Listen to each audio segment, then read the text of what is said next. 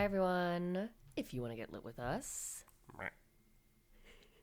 And then there's going to be one time where you're not going to make a sound, and I'm just going to, you're keep pause. you're going to be very confused, like something's wrong with me, and you're just waiting for the other shoe to drop the entire time. Well, I think there's something wrong with you all the time. I'm just... The next book that we're going to be reading is What Is Not Yours Is Not Yours by Helen Oyeyemi.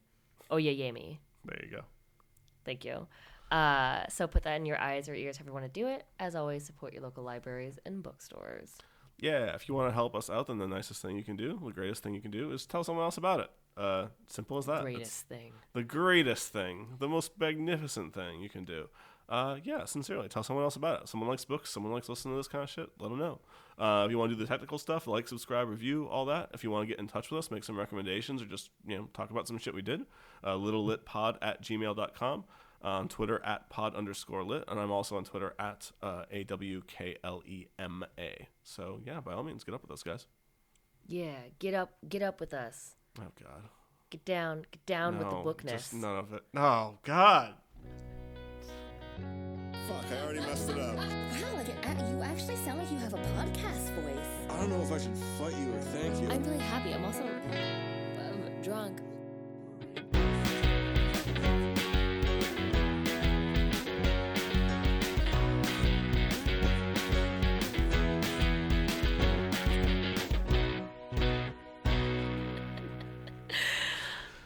We didn't think of anything to talk about. I know we didn't, but on the weird voice sound that I just made, what's always I always thought would be like the perfect amount of like successful, and also probably like pretty decently well off without being like crazy mobbed by people everywhere you go. Your Chopped plan? No, that's a great plan, but no.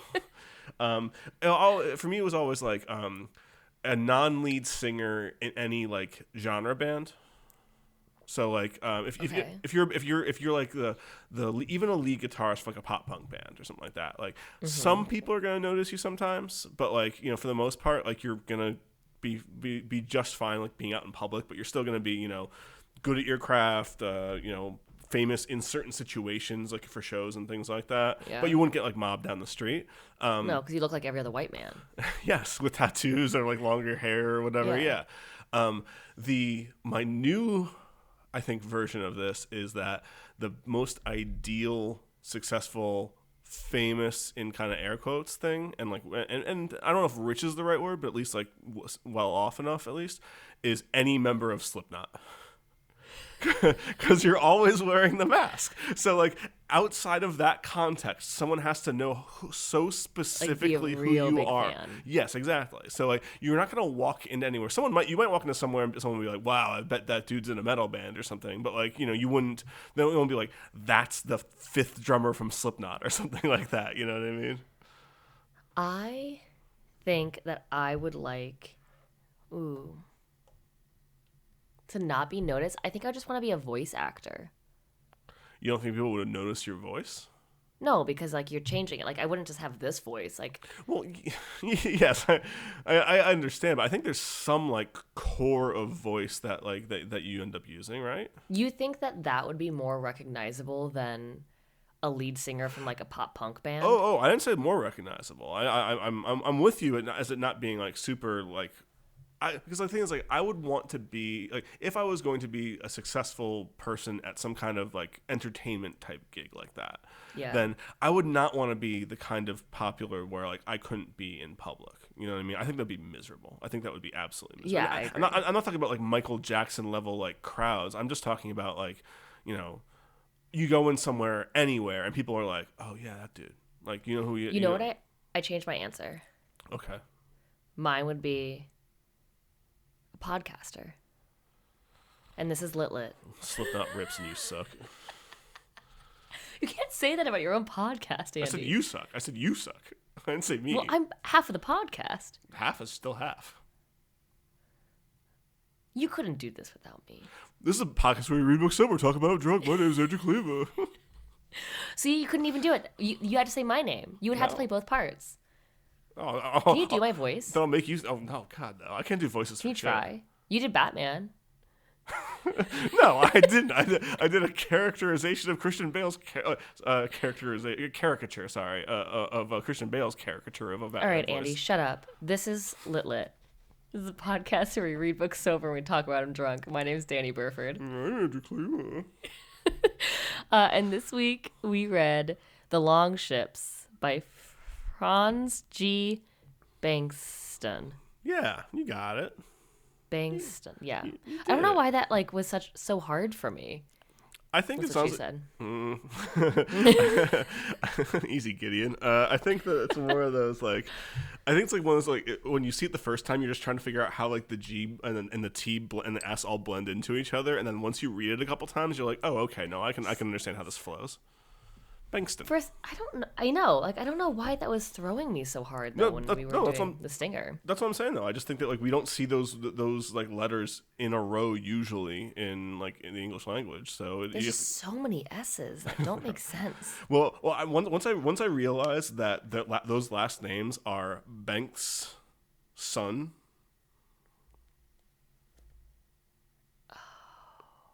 Because they had one of Orm's children at the end, towards the end of the book was like Harold Ormson.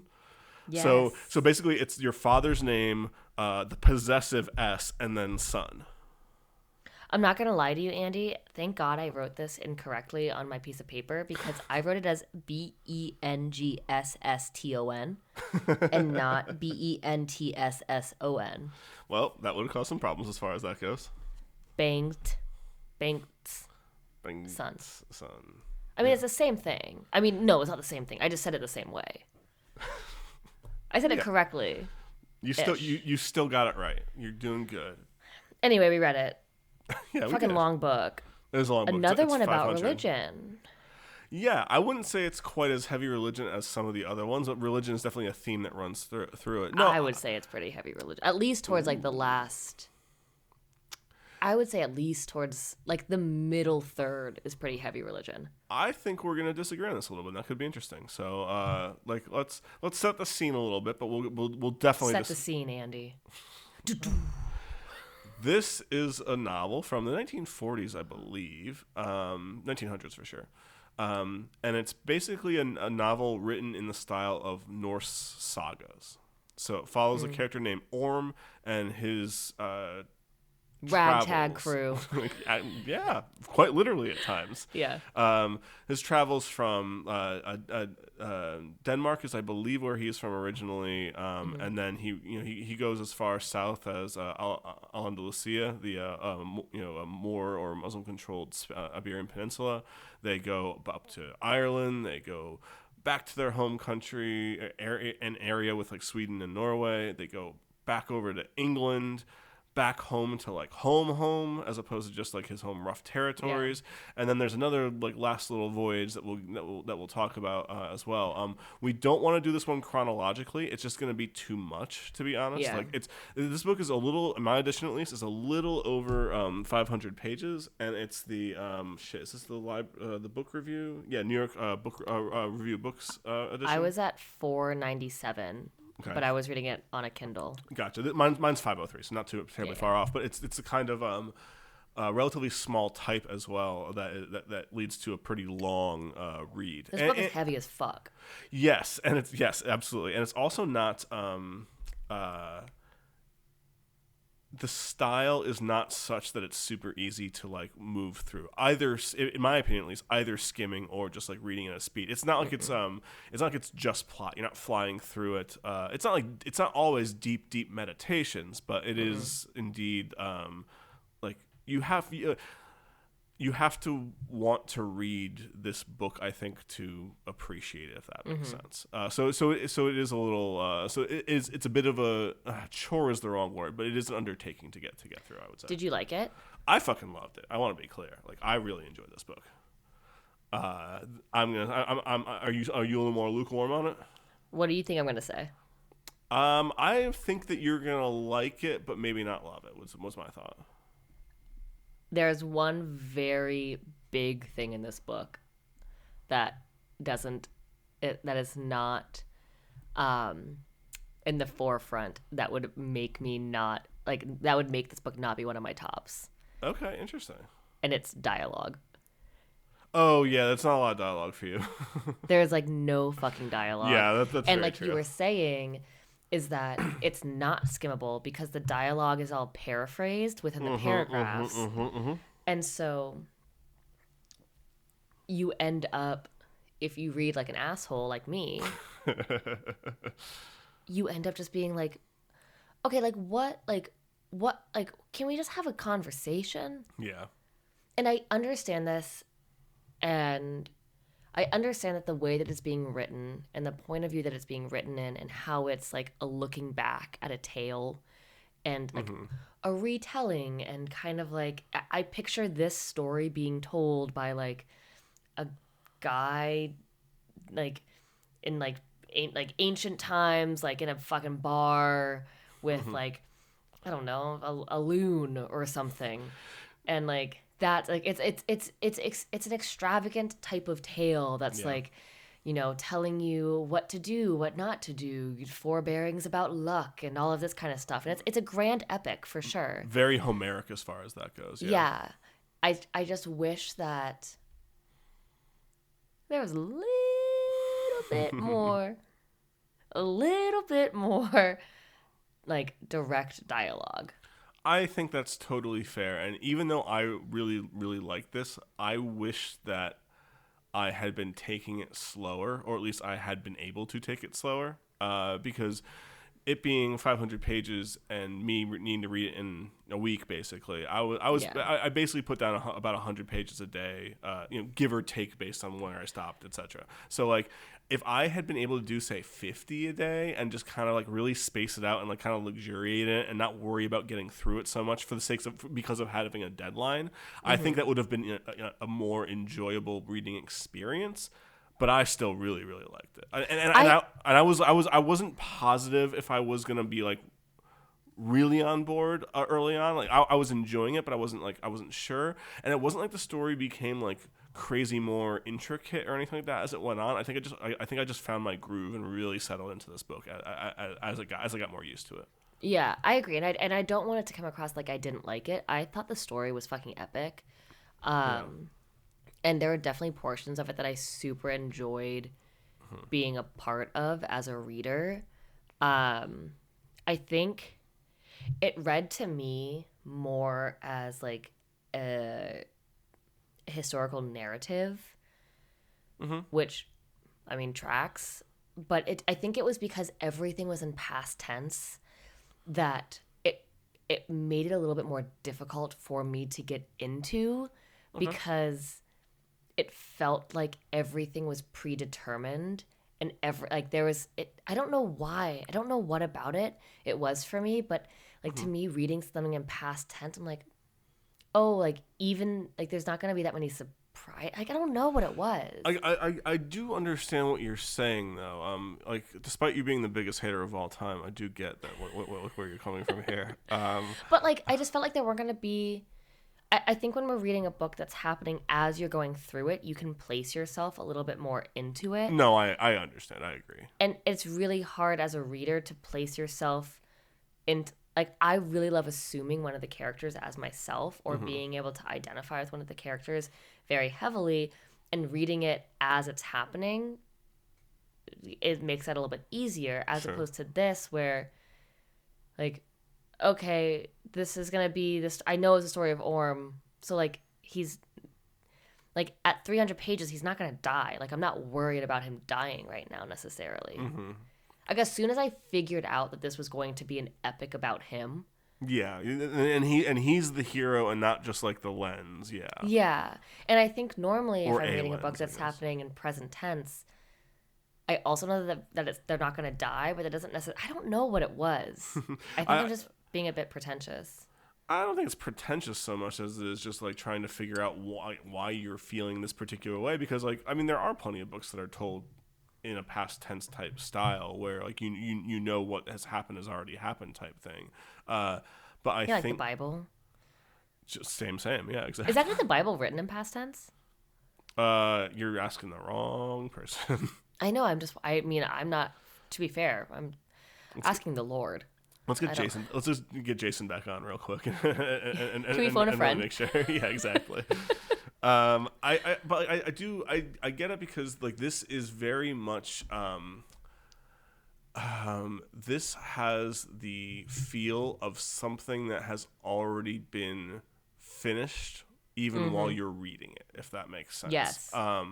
Like it almost reminds me of like the whole like Tralfamadorians, like Slaughterhouse-5 type thing, where they can, time is not linear to them. They can see, the begin, what we would consider the beginning, the end, the middle, everything like that already.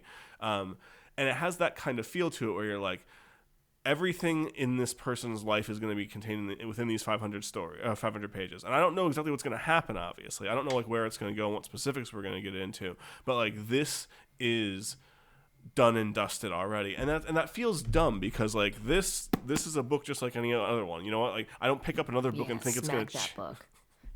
All right, it's not that kind of podcast. I don't pick up another book and think like, wow, this is gonna change halfway through or anything. Obviously, like I know it's already. Like, it feels more dynamic in that way. Yeah, and I don't know. I think it's also because it feels like when you're reading a book in present tense, you're in the story, and when you're reading a book in past tense, you're being told the story. There you go. I think it's about narration choices and as well. Yeah, for sure. And so the reader is completely removed from being a part of the story. Like they're a part of the story by having, like Homer, like reading you this story, or whatever type of like entity thing human is like going to like read you like, oh, do you guys want to hear like a campfire tale of like this epic thing or whatever? And it's hard for that to then be brought over into book form. I think, see, this is something, and I know that we've talked about doing this. I wish like I would have listened to this. Like I wish that this would have been a book that I did audiobook and you read, because I think that I would have actually gotten more from it.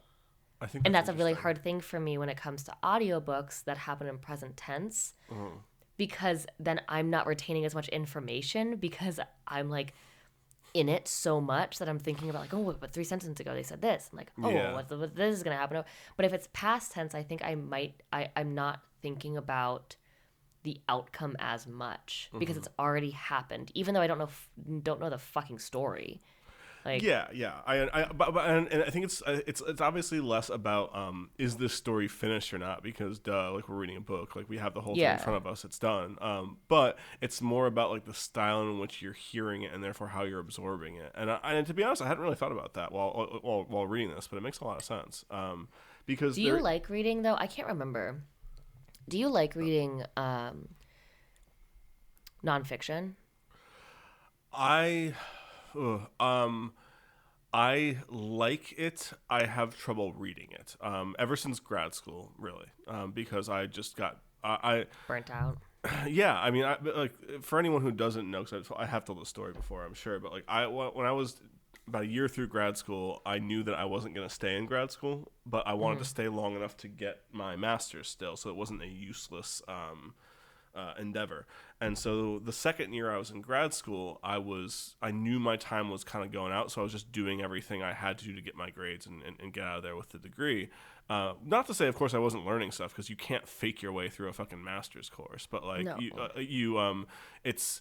it's very different from being a little more actively involved. And I was basically just like kind of, all right, I'm going to fight my way through all this stuff. And so ever since then, I've had trouble reading nonfiction because it feels like a struggle to get through, which is a shame, because I have some nonfiction books I really want to get through. The Verge is a book by Patrick Wyman, who's a historian that I really, really enjoy. Sorry, that was me, not that was me, not him. That was my terrible words.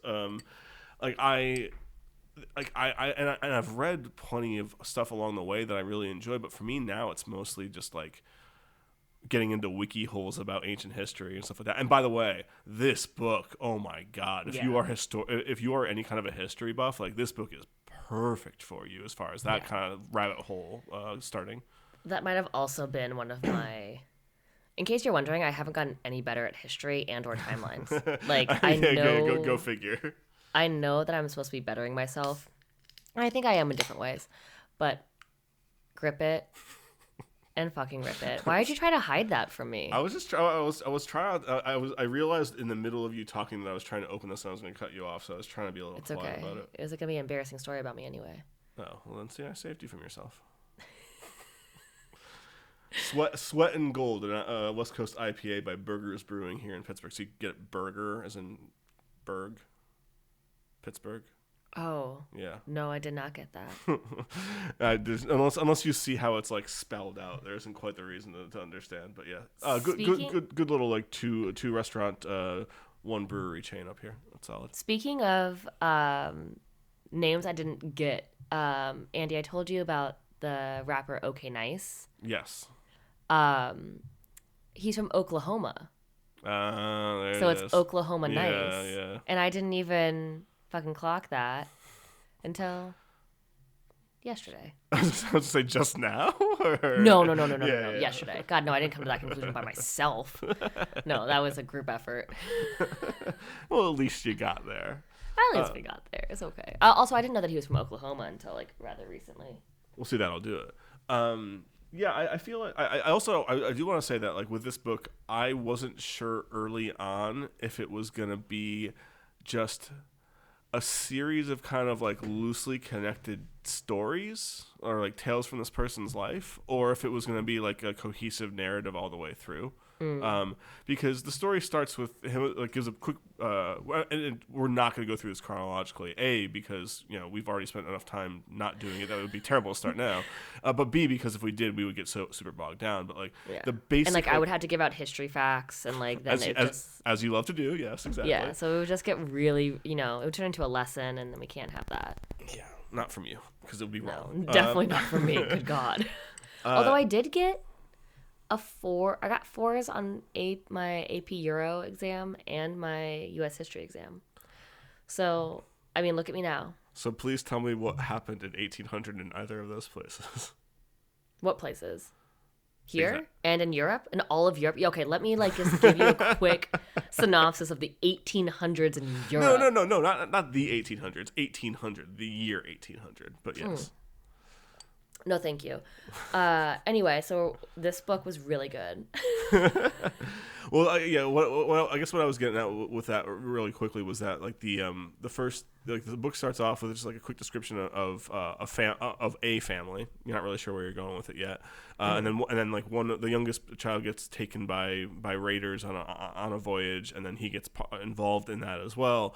And this is our main character, Orm, it turns out. But like the first 100 odd pages is like them trying to find places to plunder on a Vikings going a raiding type thing. And for me, it was like, cool. Are we gonna like hear this story of this trip, and then like we're gonna hear a story of another trip, or are we gonna are we following Orm, or are we just telling stories, or even if we're following Orm, are we just telling random stories, or are we going chronologically? What's the deal exactly?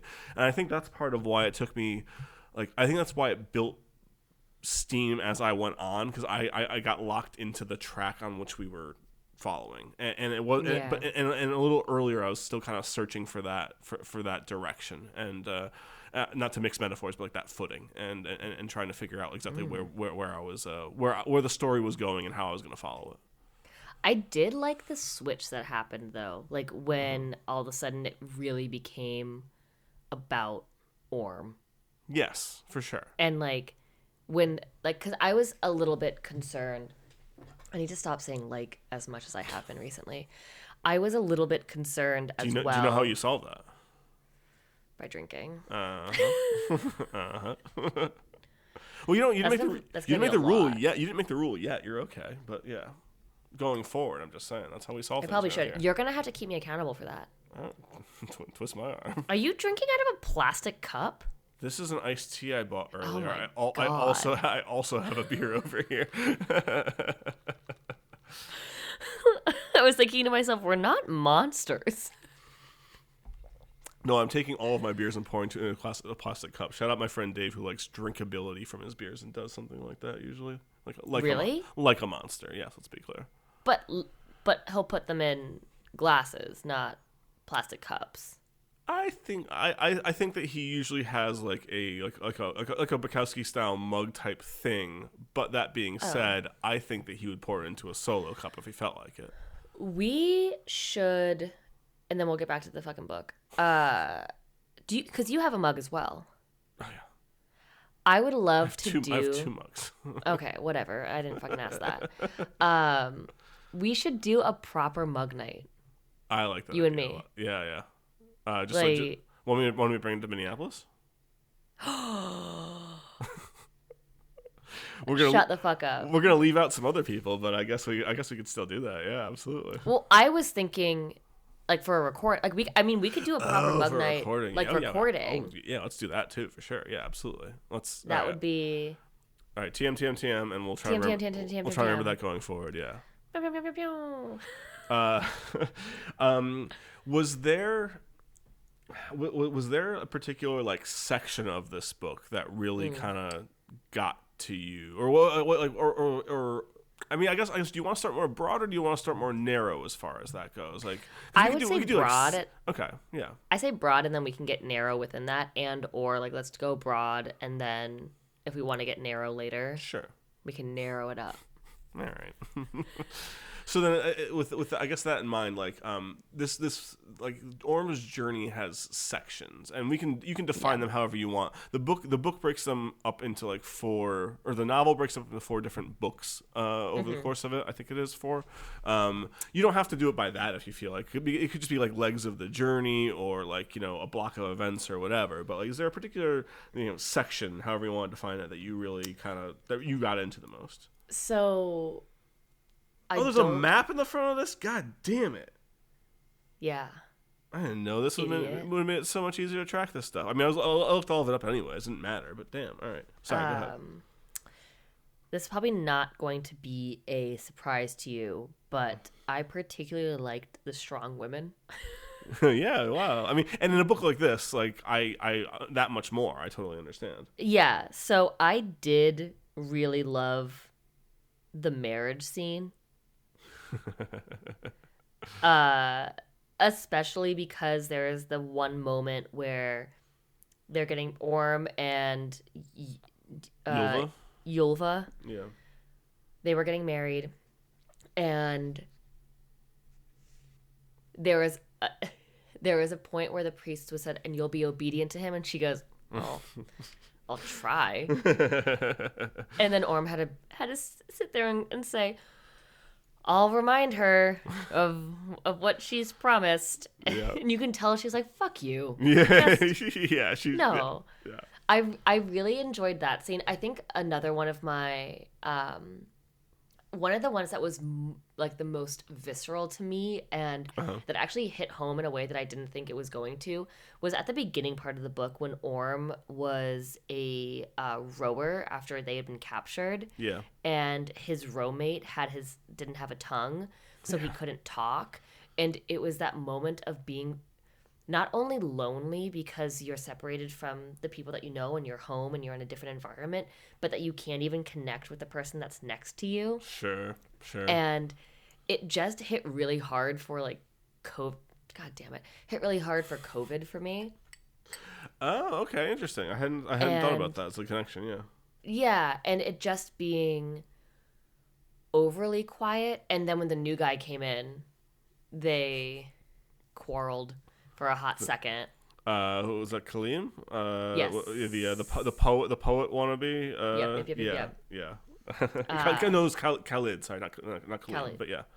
And so I really like that scene.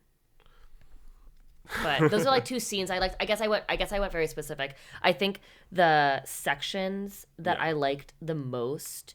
Hold on, let me pull up like my book. I really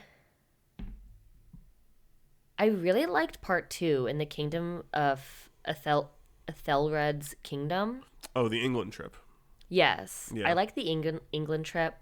The England trip makes it sound like the most innocuous thing in the world. Just a little party break in England. Like, wow. To me, that showed a lot of change that happened within Orm, and a lot of decisions that had to be made in order for him to get home, and him having to make them and then live by them. And it kind of reminded me of when he converted over to Christianity it kind of reminded me of when we were reading The Hero of Ages. Oh, okay. Where what's the king's name in that? Elend. Elend, yeah. Where Elend converted to that religion. The religion the Church of the Survivor, yeah. Yeah, Church of the Survivor, and he didn't necessarily like super believe in it. Yes, yeah. But he fucking bought in. And he was like, nope, I told you that I was going to do this, so I'm in it hard. I'm a man of my word. Yeah. And by the way, we can talk about the man of the word aspect of this book in a little bit too. But yeah. So I think I liked that section a lot. Yeah, the England section is great because it has so many. First of all, it has like it's a raiding trip. It is the Vikings going and looting and plundering and raiding along the coast of England and also going upriver and further inland to other parts of England as well, wherever they thought like the plunder would be better and whatnot. So it's war more or less, but it is like or at least like skirmishing before a proper war, but it's proper skirmish. It's got so much in it as far as like Orm's conversion to Christianity, which is because of finding Ylva, the daughter of King Harold, in England, and there's he reunites with brother Willibald, yes. who was in the court of King Harold as well. I love, honestly, as far as individual scenes go, I might be like burning this a little early, but I love the scene where I think his name is like Gormund or something like that, but he's negotiating the silver price with one of the bishops, and it's like and it's like, you know, sir, with all of the respect in the world I have for you and the English, blah blah blah. Like I believe that, you know, we couldn't possibly part here for the sum of less than 60 silver piece per person. Mm-hmm. And the bishop's like, my friend, I value the relationship that we have so much, but like, you know, it would be. I would be a poor leader of my church were I to bankrupt us only for the sake of your friendship. So I believe, unfortunately, all this like this grandiose terminology that is just haggling. It's politics. Really, it's incredibly polite haggling. But I like how there's just like this story behind it, and there's this build to it. And this happens a couple other times in the book as well. How they talk about, you know, never let it be said that I am a miser of a man. I will be willing to give 15 silver pieces for this and blah blah. And it's both a method of like setting price and shaming and like negotiating and everything. Well, that happened in like the women thievery chapter. The women thievery chapter. Oh, well, yes. The rock of yes. The thing at the Ascana, I believe, is what it was. Yeah. And how that it was like, well, you know, that okay, I have a love-hate relationship with that chapter. Okay. But we'll go back to it. But the idea of all of these like the grandiose terminology and again, these are supposed to be barbarians to the English, barbarians and heathens, and the English, but yet the English and them are conducting negotiations in this kind of high mannered way, and I really enjoy that. But by the way, there's this YouTube channel called Baz Battles, and it does like graphical representations of famous battles throughout history, and it also gives you like the historical background and context for these battles before it actually shows you with like, you know, little symbols on a moving map about like how the battle formations were and things like that. The Battle of Maldon, which is the battle that the Vikings win to sue the English for all this silver for peace, is one of the battles on that channel. Oh, cool. And there's a couple other Scandinavian centric portions of it as well. Did you find his channel because of this book? I've been following it for a while, but I really, there was a time when I was really looking for that kind of thing. I was looking for more for like there used to be some show on the History Channel, I forget its name, like way back when I was in college, that would use like Age of Empires style graphics to show you like battles and how they if the Greeks were in phalanx formation versus blah blah blah, then they would and it kind of show you the troops there. Oh yeah, God. So I was looking for something like that, but I like what Baz Battles does even better because it gives you like this like a map overview, and then it zooms in on certain areas, and once it gets to the actual battle, then it shows you like troop formations and composition and things like that.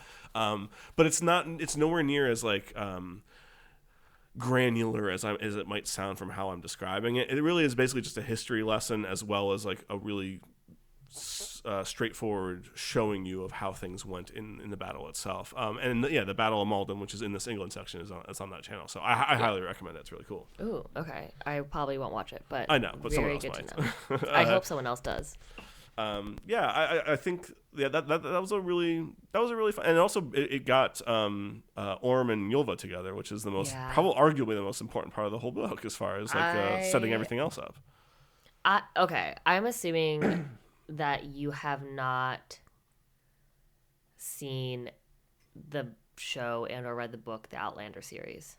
No, I'm aware of it. I have not consumed it whatsoever. This by no means, I would like to say, just want to make sure I let everyone. I'm not saying that they are this fucking same thing. This is a very different book. Very fucking different book. What I do want to say is that the love story between Orm and Ylva is very reminiscent of like the love story between Jaime and Claire in the way that it is a very strong-willed woman and a man who likes that about their woman, but is also kind of sitting there going like, no, oh no, don't do that. Like, don't say that to me, but then never ever does anything bad and or like wrong for it, which is there was I believe that at one point in this book the storyteller, the narrator, makes a point of saying how an odd thing about Orm is that he never birched the bottom of Ylva as meting out punishment for for being too willful of a wife or something like that. I think that's one of the things that, and let's be very clear, this book is of course very like male power focused as far as like the time frame and the mentalities of the characters of the time and things like that. I think that being said, one of the things that, and you might feel differently to be very fair, one of the things that kind of helps with Orm being the main character is that like he clearly is like, he doesn't do that kind of shit to his wife. He is not like a masochist about or a misogynist about that kind of thing, or his daughters, and very much so. So it's not like you can of course like say that like, hey, being a violent warrior is someone being a piece of shit. Like that's fair. I'm not gonna like necessarily argue with you on that front. But if you're willing to accept that as like something that people did, then Orm is not a piece of shit at all compared to the people that he deals with or could be instead of him. So I think that's kind of saving grace as far as that side of it goes. I realized that he wasn't a piece of shit when Toke got really, really drunk one night and attempted to fight Orm. Yep. And then the next day, Toke was like, thinking to himself, oh no, I fucked up. And kind of went up to Orm and sussed out the situation. Orm was like, I would love to have a fight with you sober. Like, if you, like, let me know if you want to try this again. Yeah. In jest and or in, good manner. And we can pick it back up whenever you want to. Yeah. And that scene to me was... such a boy scene, like I met my best friend because I tried to kill him one night by the campfire. He made fun of me because I couldn't sing very well, and so I decided that I wanted to chop his head off. And like, how do you guys live? Just Vikings being best friends. Yeah, exactly. So Vikings being best friends. What a TV show. Now, I'll happily take the drink for this, but this is basically like a whole cast full of Torments going around dealing with each other. Yes. And it is very funny and awesome in that regard. Like, of course, not all of them are as good spirited as our bear fucking boy, but there are plenty. But like the core of these characters that follow are decent people. Which is not that are present in the story, but yet you follow long term. Like I think Rap is probably the most like straightforward. Rap the One-Eye is probably the most straightforward, like misogynistic, like or traditionalist of all of them, and like he's not bad or anything like that. He's just like a guy of the times or whatnot. Gets taken out. He does. It's a shame, but You think it's a shame? I mean, like, I think it's a shame in that, like, he came all this way, didn't go on the big voyage at the end, which we can talk about, but and then dies towards the end without seeing Orm and Toke again too. So I think that's part of it for me. But yeah, my personal favorite section, kind of dovetailing with that, is actually the section when Orm is just a landowner in his like native area. That's my second favorite. Because like I like the adventuring stuff is really cool. And again, I think the first part of the book where he is going on these like long ranging voyages is very like cool storytelling. But at that point, I wasn't as sure of where the book was going, so I wasn't like in the moment of it quite as much. And then, but like when he settles down and starts kind of like build his house and his homestead and the church and whatnot, it is very. I think that's when like actual roots get put down, and I felt like, oh, okay, now this is concretely the story of Orm, and not just like, hey, some Viking tales. I loved the scene where he gets to that land and he looks at it and he goes, oh, fuck. It's just so overgrown. Yep. The earth has reclaimed it. It is just shitty. Yep. And he looks at it and kind of says to himself, not great. Not great, Bob.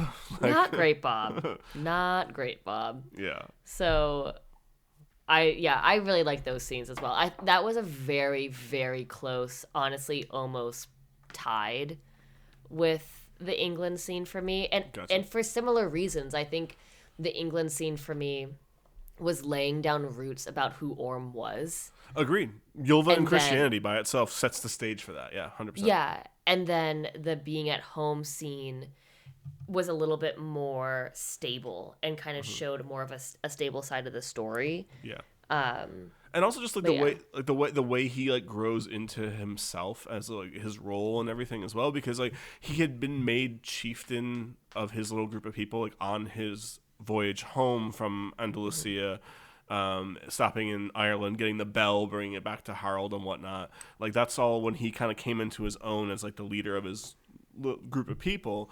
And then he gains further kind of fame and fortune, obviously, on the England trip. But it isn't until this when he becomes more like solidified as like, I'm the big man in this area. Like I am the tough guy. Not even the tough guy. I'm just like, I'm the one who's trying to like create things for us and make sure we are putting down roots. We are growing things properly. We are building our homestead. We are hiring on hands. We are blah blah blah. All these things. Like I think that's really when it switches over. Yeah. How hot do you think Orm is? Like I feel like must be very hot. You think he's super hot? I think that he is obviously at least attractive. I don't know if he would be like, I don't know, the dude as far out of everyone around him.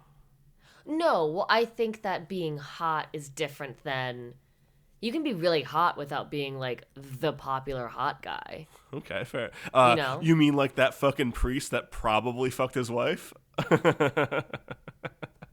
For fucking sure. That whole story is so fucking funny because For fucking sure. oh my god! It's a story of this priest that there's 4 journeyers that kind of come through their compound on their way to other parts, and one of them is a priest. I forget it's like Reinald or something like that. No.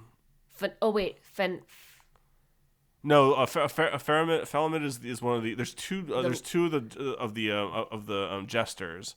Yeah. There's the Swede who's returning, or the Norwegian who's returning the sword back home, Right. and then the other one is this priest who has already committed 2 sins, and he's supposed to commit a third, and each of them are supposed to be worse than the previous. And fuck, what was his name? I can find it because it's towards the end. So give me a second. But Gudmund? No. No, that's no. That's that was the guy. That was the the landowner next door. We'll just keep going with it. But yeah, definitely fucked.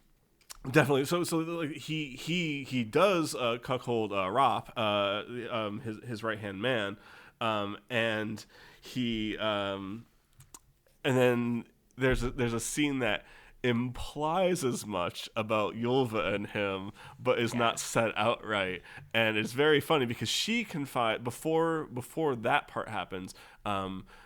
Rap's wife tells Ylva that like, yo, yeah, I fucked him, and Ylva says to Rap like, she swears she didn't. How dare you? And like, and it basically like talks the women in the story. Yeah, 100%. And she like talks Rap down and makes sure he doesn't have anything to worry about. And then a little bit later is when they find that. When she visits him and she has some kind of like consolation after he gets stung by all the bees, is that what it is, or something like that? And it is heavily implied that perhaps they also banged it out, and it's just funny after she had already done that with she already kind of like assured Rap and laughed about it with Orm that like by the way doing it to it. Yeah, that was I really like that scene. It's really funny, and you're right. The women like and Ylva in particular like makes that obviously. I think the women in this story are fucking dope, and I know they don't play a huge role. Ylva plays a pretty big role, obviously, but another one of my favorite scenes is when she has girl twins. And and Ylva's distraught. She's like, "Oh fuck," because everyone wants to have boys, and she's really upset. And the twins are presented to Orm, and he goes, "This is fucking great. Good job. Like this is good. You had some babies. Like this is fucking dope." And wasn't disappointed. Reynold, by the way, is the or Reynold, I guess could be whatever. But Rainald is that's the priest we're talking about in that last little section there. But sorry, yeah, that's the scene of like having the kids be like, hey. Yeah, I fucking love all the women in this book. I think that they are. So we're talking about like sections of the story. Then like if we're talking about specific like scenes, like little chapters or whatnot, then you have like would it be one of those with the women then, or Ooh. Because I love this. I this is not my choice, mind you. It's just a scene I like, but I really do like the scene where they where he first meets Ylva, when him and Toke are laid up in the King Harold's hall after having their respective fights. And by the way, when Toke picks the fight with the other guy, the friend of the guy that Orm's about to fight, and he's like, "Hey, we can fucking take this outside, buddy." It is so, and he's like, it was a near thing, but he stopped pissing first. It's such a fucking great like tough guy Viking line. I will say also like in that regard, this book reminds me a lot of the 13th Warrior, which we were discussing before we were recording. The 13th Warrior, if you ever saw it and thought it was like a dumb like weird movie, that movie is awesome as shit. It's Beowulf with Antonio Banderas. It's awesome. Watch it. I think one of my I love all the scenes with the women. One of the scenes that has stuck fucking with me is with Ludmilla. Okay, when she goes to the two berserkers. Yes, it's a great scene. Yeah. And she's like, well, I think I might like one of you a little bit more than the other. Is it me? Is it me? Who is it? Well, I think it would make the most sense if I found out who was stronger. And they like look at each other. And it was just, I love when books like this show just how politically manipulative and strong the women are. Yeah. Because they have to be manipulative because Yeah. they literally are not allowed to talk. So everything has to be kind of done under the table and very quietly. Under like the image of propriety without actually. Yeah, I agreed. And I love how Orm then came in, fucking rocked the shit out of him, killed him, and then came out with a broomstick. And then came out and said, she's not going to be fucking punished for this. Yep. Honestly, good. I'm glad that she turned them against each other, but knew exactly what she was doing. I think Ludmilla might be one of my favorite characters. Ludmilla's pretty great, if we're being honest. She's barely in it. She's really not in it for that long. But she is one of those characters that, to me, I would love to see where the fuck she goes. Because she... With Olaf at the end, too, being like... If you wanted to, like, spin that off and tell that story. Yes. Yeah. She reminds me almost as if Sansa and Arya were one person. Sure. That's a fair point. I can't believe you don't have to drink for that. It's so unfortunate. Yeah, well... Oh, no. It's okay. I've said like a million times. I just said it again. Mm-hmm. Although Trapped. that actually does stand. I've said like. I guess a million times? Well, It's the second like that does it. I know, but I was using that Drink as a your different goddamn term drink. for a different term of almost. I said like almost a million times. Whatever. Vodka. Iced tea briefly. Briefly. I think that she is such a cool character. And you think that scene in particular is the one that you're like, that's the one that does it for you, or not yeah, does it for you? I think that one is the one that really does it for me, of understanding where Orm is in his life, and also the type of children that he is bringing up. And the dichotomy between Ludmilla and whatever her twin sister is. Orkney or something like that, yeah. Organy? Oddly. No. Odney. Odney. And seeing that dichotomy between the two, and just knowing, I think I could just visualize this happening, of Orm being there and looking at Odney and being like, oh, you're beautiful and you're gonna get all these men want you, and then looking at Ludmilla and being like, yeah, you fucking rock. You're going to be the rock star in the family. And it's not like he's only a girl dad, but it is kind of cool that he is like a girl dad, and he's like, and because the character is being written, after the fact, obviously, maybe it's what the author's sensibilities were, or maybe it was just like wanting to put together a character that like, you know, he liked and still fit in with the women of the time or whatever it was. But like, yeah, the author makes a point of like making Orm like a decent parent and a decent like a decent man towards both women in general and his women, the women in his life too. So yeah, I think the women that are in the story, I mean, Ylva especially, of course, is a big fucking deal in the story. God, yeah. And as is Ludmilla, don't get me wrong, but like, I think that the women in the story have their own way in which they are important, and they also reflect back on Orm and show some of his character by kind of proxy. See, this is a book where I would love. Do you remember when we read Midnight Sun? Midnight Sun? Which one's Midnight Sun? The Stephenie Meyer one. Oh, I didn't know. Fuck you. Well, no. I swear this has a better turn. I would love to read this book from the female perspective. The point of view from the women instead. Yeah, it's actually a very interesting concept. I like that. I think it would... Not that Orm and Vikings weren't calculated and or planned or anything like that. but there's such a subtlety to the manipulation that women had to take part in during these times. Yeah.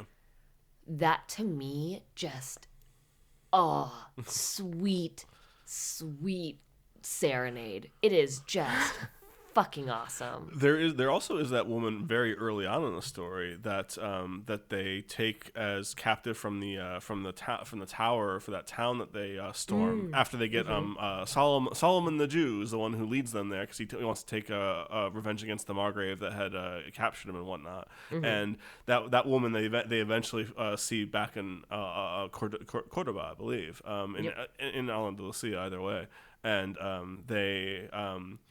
she's the one who gives them the gifts with the swords, right? And also kind of sets them up with the guard and everything as like as thanks for like, hey, I know you're Viking raiders and kind of got me into the situation. Well, you got me into one situation, but you got me out of a worse situation. So exactly. Like, and you weren't like pieces of shit, at least for the time along the way. So thanks, I appreciate you. Like, yeah, there was a little bit of it at the start, but it wasn't until later when you got into the people that Orm had like direct relationships with that it actually kicked in a little bit more. Yeah.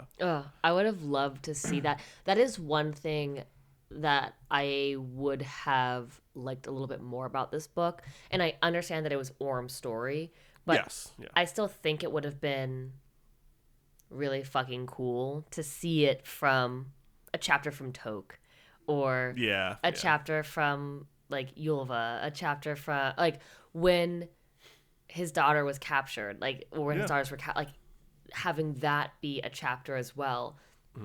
I think that would have been. But then that would have been, more of a traditional type of fiction writing, storytelling situation. And what I'm saying is very Game of Thronesy. Yeah, but this is very Game of Thronesy. Like it is. It's very Game of Thronesy.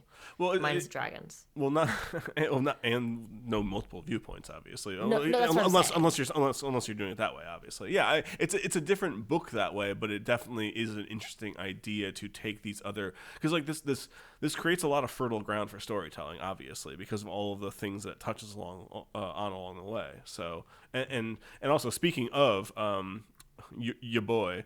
My favorite scene is probably the thing at Skana Rock because is it?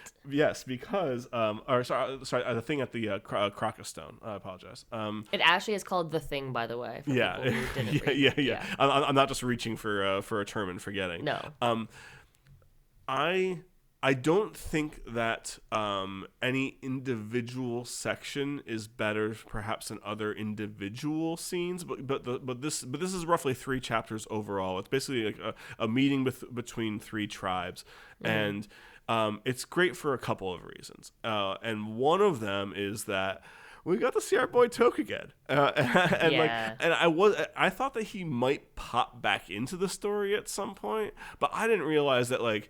He was going to come back in and stay for the rest of it as well, because this is someone that Orm travels with from Denmark, gets captured and made a slave with in Al-Andalusia, who is part of the emperor's or the caliph's bodyguard in Cordoba. Who travels with him to Ireland, who goes with him to King Harold's court. He has a lot of adventures with this guy, and they almost fall out of friendship after Toke steals a woman from King Harold's court, because that was going to theoretically ruin the chances of Orm to be with Yolmo. Yes, exactly. Yeah. When King Harold sits on it on the ship afterwards too. I loved that. It's a great scene. And then I knew exactly what was happening. Like, I knew what did you do? While that was happening, I knew exactly what was going on, and I was like, "Oh no, I wonder where this is going to go." But instead, it was played for like both humor and consequence down the line. And then they almost had that falling out, and then but then they fight some people together. They kind of patch it up because hey, we're friends. I can't stay mad at you type thing. But then they go on their separate ways when they get back home. And so I thought like I don't know if we're gonna see him again or if he's gonna make it like a cameo later on or something. And to have him come in with the thing at the Skana at the Crocostone. I keep saying Skana for some reason. It's the Scania people. It's the Scania people. Crocostone. Yeah. Yes. But the Crocostone is the particular particular like meeting in the chapter. Yeah. Regardless, that it's really. Like it's really great, because they were great friends. It brought him back into the story. He's a great character, regardless, too. Yeah, he is. And the original scene where he gets brought back in is when the banging priest takes over the job of priest from the old witchcraft type guy that was doing it in the first place, and then that has consequences down the line, obviously. But the other scene that you referred to earlier, where you had like the wife stealing and the sums that are discussed and whatnot, is it's low maintenance as far as what actually happens. It's a bunch of people just sitting around talking as opposed to a big fight scene. But it's Orm coming into his own as like a notable kind of force in the area, even more so than he was before. It brings Olaf into the story, which is great because he's a really cool character. And I thought he was gonna be a fuck, which is because the way he describes him as being kind of like almost like a court dandy to a degree, because he was down in Constantinople for years as a bodyguard, kind of just like Orm was in Cordoba. And so you have a lot of things that were important in the scene, and you just have a lot of like good dialogue and talking and like and this like this old school kind of like logic and wisdom that I really do enjoy from this story. I think that like one of the things that about the story that I really do like is the idea of people acknowledging wisdom when it is put forward, as well as people that like mean what they say and stand on their word. Now, is this probably a romanticized version of this? Almost absolutely, and that's fine. But I really do enjoy that, because we have seen like so much gray morality with Game of Thrones and plenty of other things, that it is kind of cool to see some. Like there are some people that are hidden snakes. There are some people that are devious. There's some people, but they're snake. I'm a snake. Great, that'll be my head the rest of the day now. But there is like in this story there's a lot of like, you know, the people that are this way are sincerely this way, and they believe it themselves. And that was a great scene that kind of showed that, and I appreciate that. I really like it for that reason as well as all the other character based reasons I was just talking about. The only thing that I didn't like about that scene was when they brought in the women to talk about when they brought in the women to talk about like who killed the priest. Yeah, the original priest. Yeah, the original priest, and the original like shaman, let's say. Yeah. Holy man, or whatever. Yeah. How they had like gathered them all together, and the men were like, "Well, you know, like we don't normally like to trust women for their evidence." And I'm like, "What?" Yeah. What? This is the patriarchal misogynistic bullshit like in full force. That's absolutely true. Yeah. 100% but true. Then Orm came in and was like, "Oh, we have some extra money. Why don't we give it to the lady so that she can?" And it wrapped itself up okay, but there were definitely moments in that where I was like, "Oh no, don't go downhill now." I think that's very fair. I think there's enough of that I can chalk off to just being like of the times, but I think that's also a bit of a moral cop out. So that's and I think it's very reasonable that you would react differently to that than I would too. Mm-hmm. So that makes plenty of sense. But I really just like a lot of the other things in that as well that kind of both set up and tie up things. I think that I would rather. So I liked reading this, but I think that I would rather watch this than read it. I can understand that. Like I said, I think I would rather read it in a more relaxed pace, and I think I could really, I could really kind of just luxury in it as opposed to. I don't know. That sounded weird. Which one, you or me? You luxury in it seems reasonable to me. Okay. I'm taking a nice relaxing bath, and I'm relaxing with my book. And that's less weird. Yes. You want to take a nice relaxing bath and some damp pages. No, I'm not putting the pages in the water. Nor is my bath anywhere near decent enough to want to take a bath in. So no, there's not. There's not. God, no. It's a shower stall. It's gross. No one wants that. Do you not have like a tub in your? Oh man. Yeah, it's a little unfortunate. Do you only have one bathroom? No, we have two. The one downstairs, it does not have a shower head. What? But it's only still like it's only the tub that's like, you know how there's tubs that are designed only to be part of a shower. Like you can technically take a bath in them, but they're pretty like small and compact. The one downstairs is like that. So we bought shower curtain and liner for it. We just put it up and we got a bar and everything. And then we actually took a look at it and we're like, oh, there's no Is there not even a place head. to put a shower head? There's no gap in the molding, or not the molding, but the you know what I mean, the plastic or the whatever the material is. That's like that. So it's like an all-in-one kind of situation. So it's not like tiled. So it's like one of those like inset. Yes, exactly. Like a plastic like one size fits all type thing as far as like everything going in, and there's no room in there for a shower head. Could you probably like? Could you probably create one? Yes, but we rent, so we're not gonna fucking do that. So yeah, that's insane. So that's why the cat litter is in that bathtub downstairs because solid. Yeah, solid. There was a house that Sean and I looked at before we got this place that was a 2-bath. No, I lied. It was a 1-bath. But the bathroom upstairs only had a tub. Yeah, it was a clawfoot tub.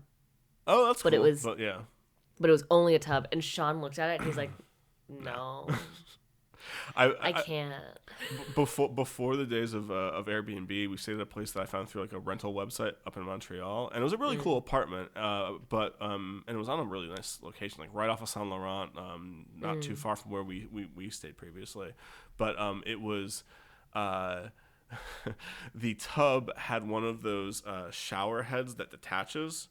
And it, but it's not really tall enough to actually be used as a shower head. You basically have to sit in the tub and take it and like shower yourself. Which is like the saddest thing in the world. Yes, it's incredible. Imagine being because like you're so crunched up, and then you're just like looking at your body like crunched up, and you're like.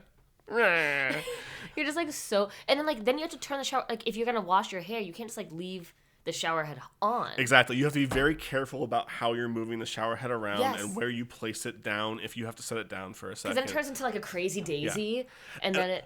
And I'm also like 6'1" and hungover as fuck in this bathtub, being like, this is a miserable experience and I hate this. There's only been one time in my life where I have like sat down in a shower, and it was in college, and I literally brought my chair from my dorm. Love it. Which was like a felt chair, mind you.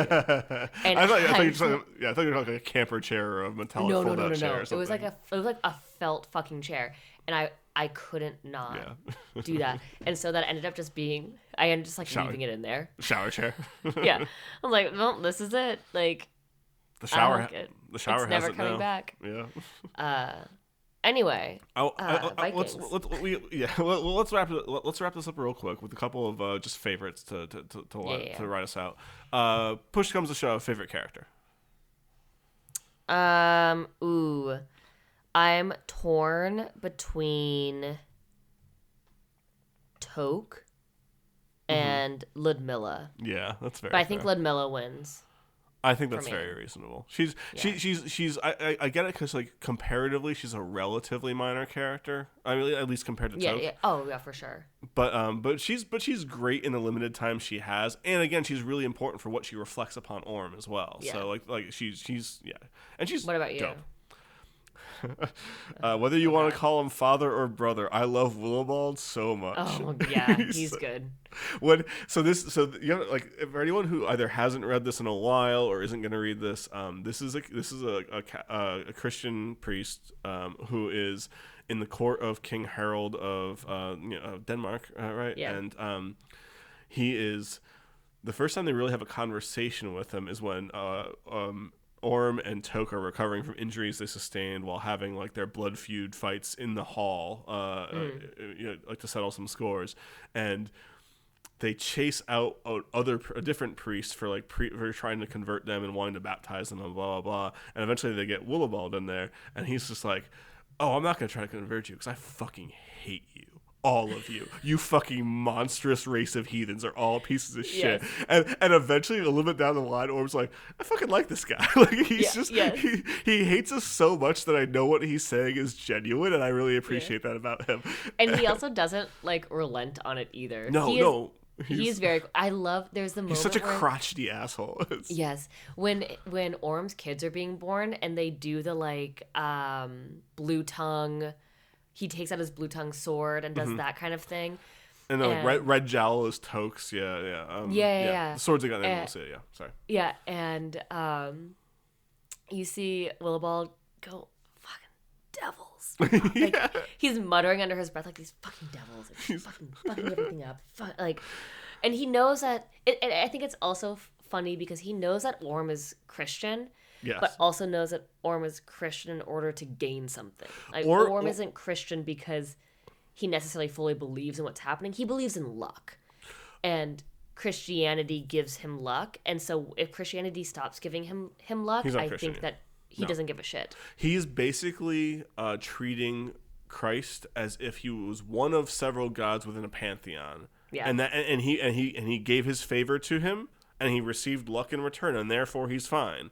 Yeah. But to Orm, like, religion and being a Christian is a very transactional deal as far as that goes, which I find fascinating and could talk for a while about as well by itself, because I love the idea of the way in which Orm sees Christianity as a tool, as opposed to a devout set of beliefs or something like that. Yeah, if it's not serving me, then I'm not going to serve it.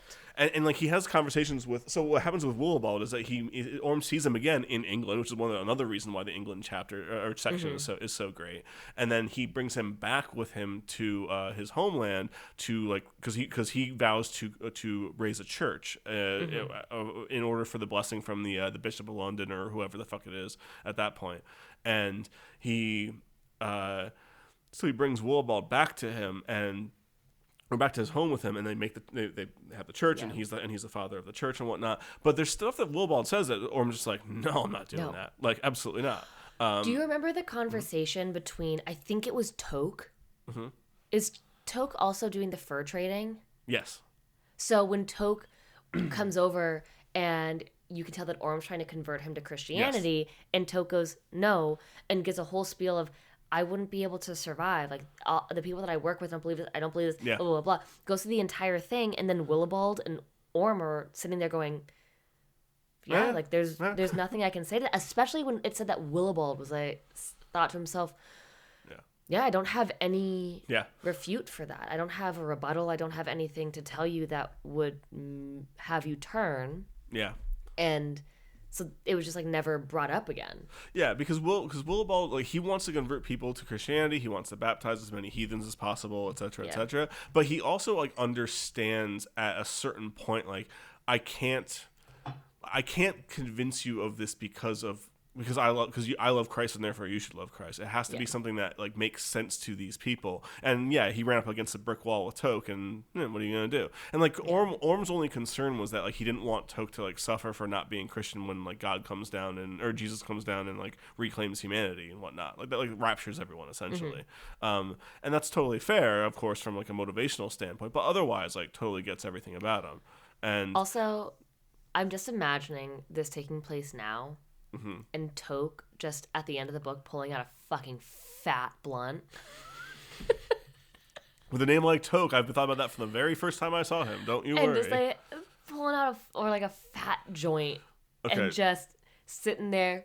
So and that's how the entire thing ends. I want to wrap up the Willibald section by saying him saying love thy neighbor, and then throwing a stone and hitting King Sven in the fucking teeth is arguably the best scene in the entire story. And then Toke looked back and was like, I like this guy.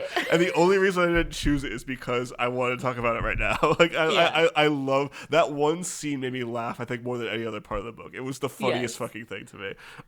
But because we were just talking about that, what's the favorite name out of the entire book for you? Do you have it?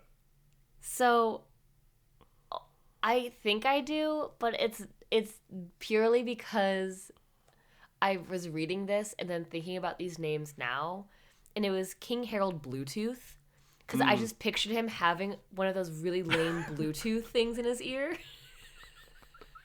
the entire time, and being like a businessman with a briefcase with a Bluetooth thing and a little cell phone like holster. Yep, 100%. I think it was that whole image that probably like a pair of Monarchs on or something like that. Some prime like walking around the mall shoes type things. Yeah, definitely. With a really cheesy crown on that he got from Burger King or something. Hey, no knocking Burger King crowns. Come on. No, God no. I want them to bring back the Chiking. It's a shame that it's gone. Dave will be with you on that, I'm pretty sure. I mean, it's the best. Olaf Summerbird is the best fucking name in this book, hands down. Are you kidding me? That was a really good one. Because the thing is, like, it wasn't just like Olaf, there was something else I was thinking it might have been earlier on, like Olaf, in a bird's name or something like that, like Olaf Springfellow or no, it's like Summerbird. Summerbird. And this is a guy who like is called that because he wears like super nice clothes because he used to be like high up in the emperor's guard down in Constantinople. So like. A man of the world like Orm, seen some things, and again, I thought that the author or the narrator was setting him up to be a fuck. I thought he was going to be like Orm's nemesis in that chapter, and maybe even going forward, because he was like the dandy looking guy who was from another area, so he's part of another tribe, and he was the leader of them, and he was the young one who was like saying that he had wisdom too. So it's like, oh, this fuck, he's gonna suck. And instead he becomes one of Orm's best friends. And like, I know this is like a very dumb thing to perhaps like dwell on, but I think that's a really smart piece of writing, honestly, because it's one of those things that it could very easily be set up for a particular purpose, and there'd be nothing wrong with that. But instead, he twists it and makes it into a much more intricate and interesting story. I loved it. It was great. Yeah, no, that was a good one. I mean, we are talking about people who also named their children black-haired. So the naming conventions aren't exactly. I mean, okay, I'm trying to think of. My parents named me, they couldn't even like agree on a name for me. And the only name that they agreed on, they went to a play at the Pasadena Playhouse, and they both saw the name Danielle on there, and they looked at each other and they thought, that's good enough. Yep. Daniel for a boy, Danielle for a girl. There we go. We're all set. Oh no, they knew I was a girl, but my mom wanted me to have a nickname that was androgynous. Gotcha. That makes sense. So, did you ever go by Dan, by the way? Oh yeah, a lot of people call me Dan. Oh, okay. I was my college girlfriend is Danielle. So, and like some people called her Danny, but she would prefer Dan. That's how people would introduce her. Like that's how she would introduce herself. But people would call her Danny, and other people points in her life called her Danny too. So yeah, I introduced myself as Danny, but I mean, welcome, Andy. But most of my childhood friends and even like college and stuff call me Dan. Okay, most people end up calling me Dan. Gotcha. And it's funny because one of Sean's old roommates is Dan. Dan, yeah. But he would rather go by Danny. And I don't really give a shit, but most of my close friends call me Dan. So I don't care either way. But what if someone called you Danielle? No. See, that's the Andy, Andrew, Drew thing too. At least for me. You don't go by Drew. No, God, no. So that's what I mean, though. Like, for me, I've always said that Andrews, they have one name that they go by. They have one name they're perfectly fine with, and they have one name they fucking hate. Yeah. I introduce myself as Andy, totally fine with Andrew. Don't fucking call me Drew. And I know people that hate being called Andy, and I totally understand that because it's a kiddie kind of sounding name. It sounds like something you name you had when you were 5 or whatever. I get that. Yeah, well, I mean, it matches you though. This podcast is over. I hate you.